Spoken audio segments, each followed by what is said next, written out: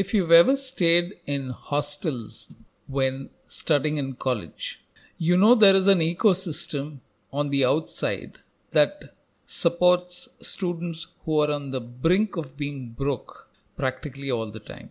And this isn't unusual or unexpected. It's not a time in life when people have a lot of money. So it does seem puzzling that there are businesses built around it. And that is the first post in today's episode.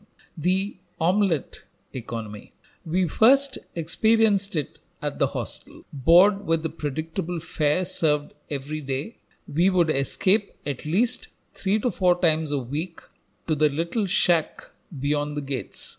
The omelets dripped in oil and were sandwiched between 2 crusty slices of toast.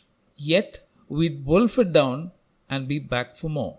The shack was owned by Guru, and he taught us how business could be run with a customer base of mostly broke college kids. He knew what we liked and cooked everything on a small kerosene stove, making omelets one at a time.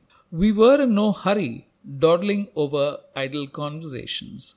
Anything fancy to whet our appetites was far beyond our reach on the measly pocket money parents allowed every month.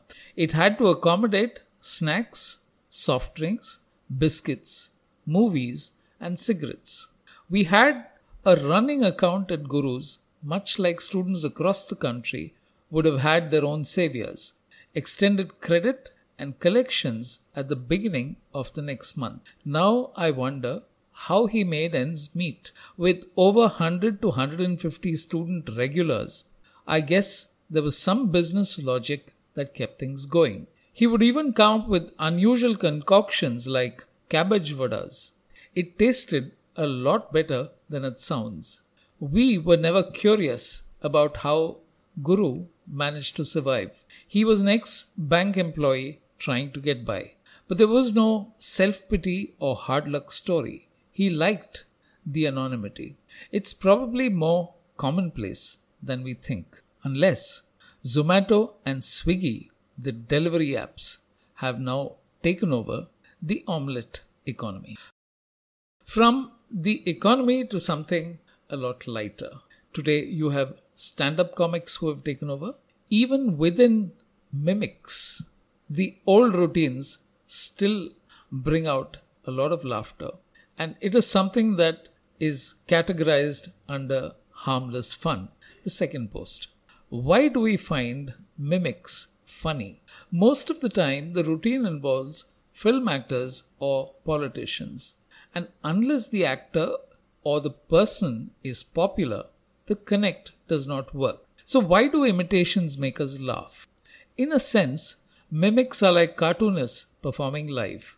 Caricatures capture and exaggerate aspects of a person's features. Longer noses, wider foreheads, steely jaws are all tools of the trade to tell a joke through illustrations. Mimics rely on your awareness of the actor's or the politician's mannerisms. They observe and latch on to things that the actor repeats, sometimes unconsciously. And when it is played back, the realization makes us laugh. Mimics pick on male actors practically all the time. There aren't too many routines involving female actors. At least, that's a bit of a mystery. Take the actor Taapsee Pannu. Observe the way she talks. Her mouth moves slightly off center, and it is quite noticeable when you watch her on screen.